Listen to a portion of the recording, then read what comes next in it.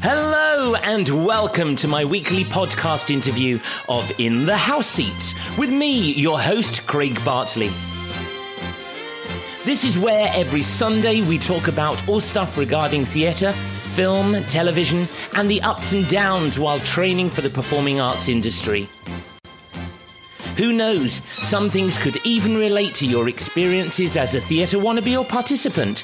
Or if you are a parent or guardian of a future performer, it may help you to understand about training and the entertainment industry from a different perspective and someone else's point of view.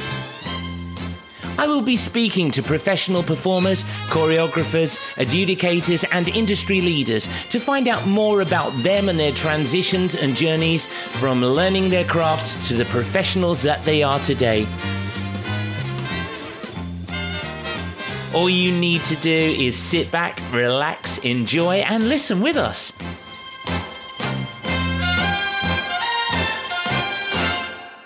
Well, today in the House Seats, we haven't got a guest, you've actually got me.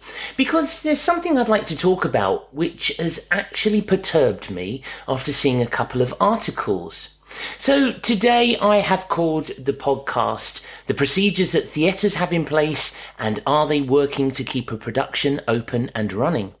Hairspray is currently running at the London Coliseum, who write, after the 19th of July, all legal limits on the numbers of people allowed to meet indoors and outdoors have been removed, including all capacity caps and social distancing regulations in theatres and other venues. Face coverings are no longer required by law, but we expect and recommend that customers should continue to wear them unless medically exempt in crowded and enclosed settings to protect themselves and others. However, the safety of audiences, staff and performers remains our priority. Please help us to keep everyone safe by following the guidance. If you have COVID symptoms, you must not attend the venue. This includes if you have tested positive for COVID-19 in the last 14 days, believe that you may be infected with COVID, whether you have symptoms or not, have experienced symptoms in the last 14 days, have been in close contact with anyone who has experienced symptoms in the last 14 days, or you have arrived in England in the last 14 days from a country where UK quarantine restrictions apply. Have you been instructed to self-isolate and test and trace? Well, that's a bit of a confusion because test and trace actually bings everybody, ping and bing or whatever they're called nowadays, and people are starting to delete the app because of the malfunctions and so forth and the irregularity of the actual the test being positive. So not sure how that is going to work.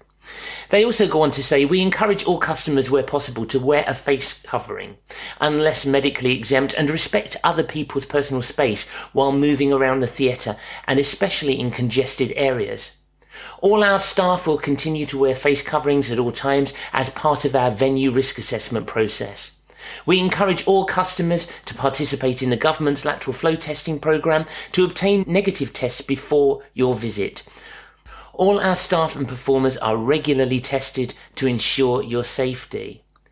We have been encouraged to have a system in place to check the COVID status of audiences, and we may ask you to show your COVID status negative test result, proof of double vaccination or proof of natural immunity. Now, my question here is, does this actually cover what is required to keep a venue open?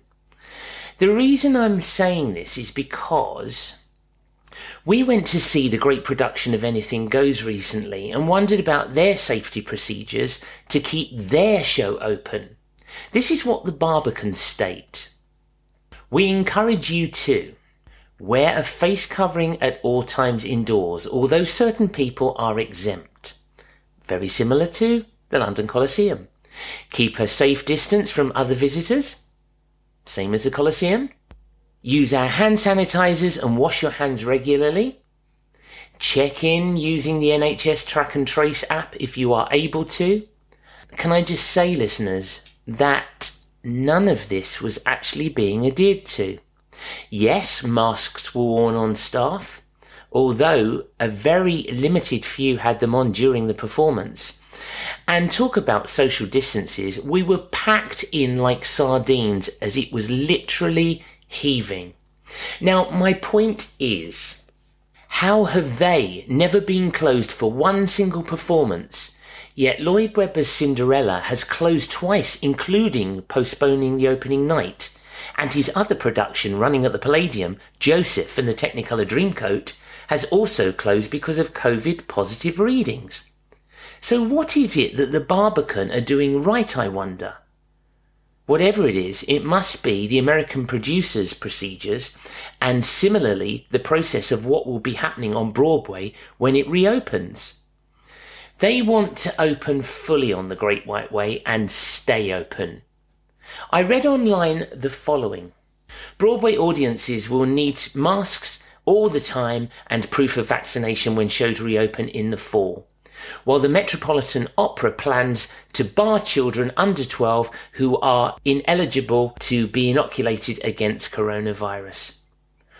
All of New York's 41 Broadway theatres are mandating documentation of full vaccination before allowing indoor entry to patrons, performers, backstage crew and theatre staff for all shows. The Broadway League said this in a statement. Masks are required for audience members. The announcement comes just weeks before most of Broadway theatres reopen after 16-month COVID-19 shutdown. With the fast respreading of the Delta variant picking up speed, the Centers for Disease Control and Prevention this week recommended a return to the indoor mask wearing even by vaccinated people. The policy on Broadway will stay in effect through October and ongoing, and theatres may relax the rules, possibly in November a little, if the science dictates what the league said. So why are people still in denial about vaccines and mask wearing if it is going to be compulsory and if you want live entertainment?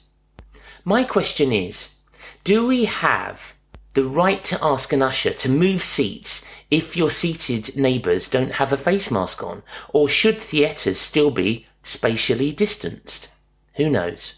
But what I do know is it was great to see a live show again. Anything Goes is superb. So my recommendation would be, take a test, get double vaccinations, wear a mask, buy a ticket, and go with the flow to enjoy your life again. Long live Theatreland.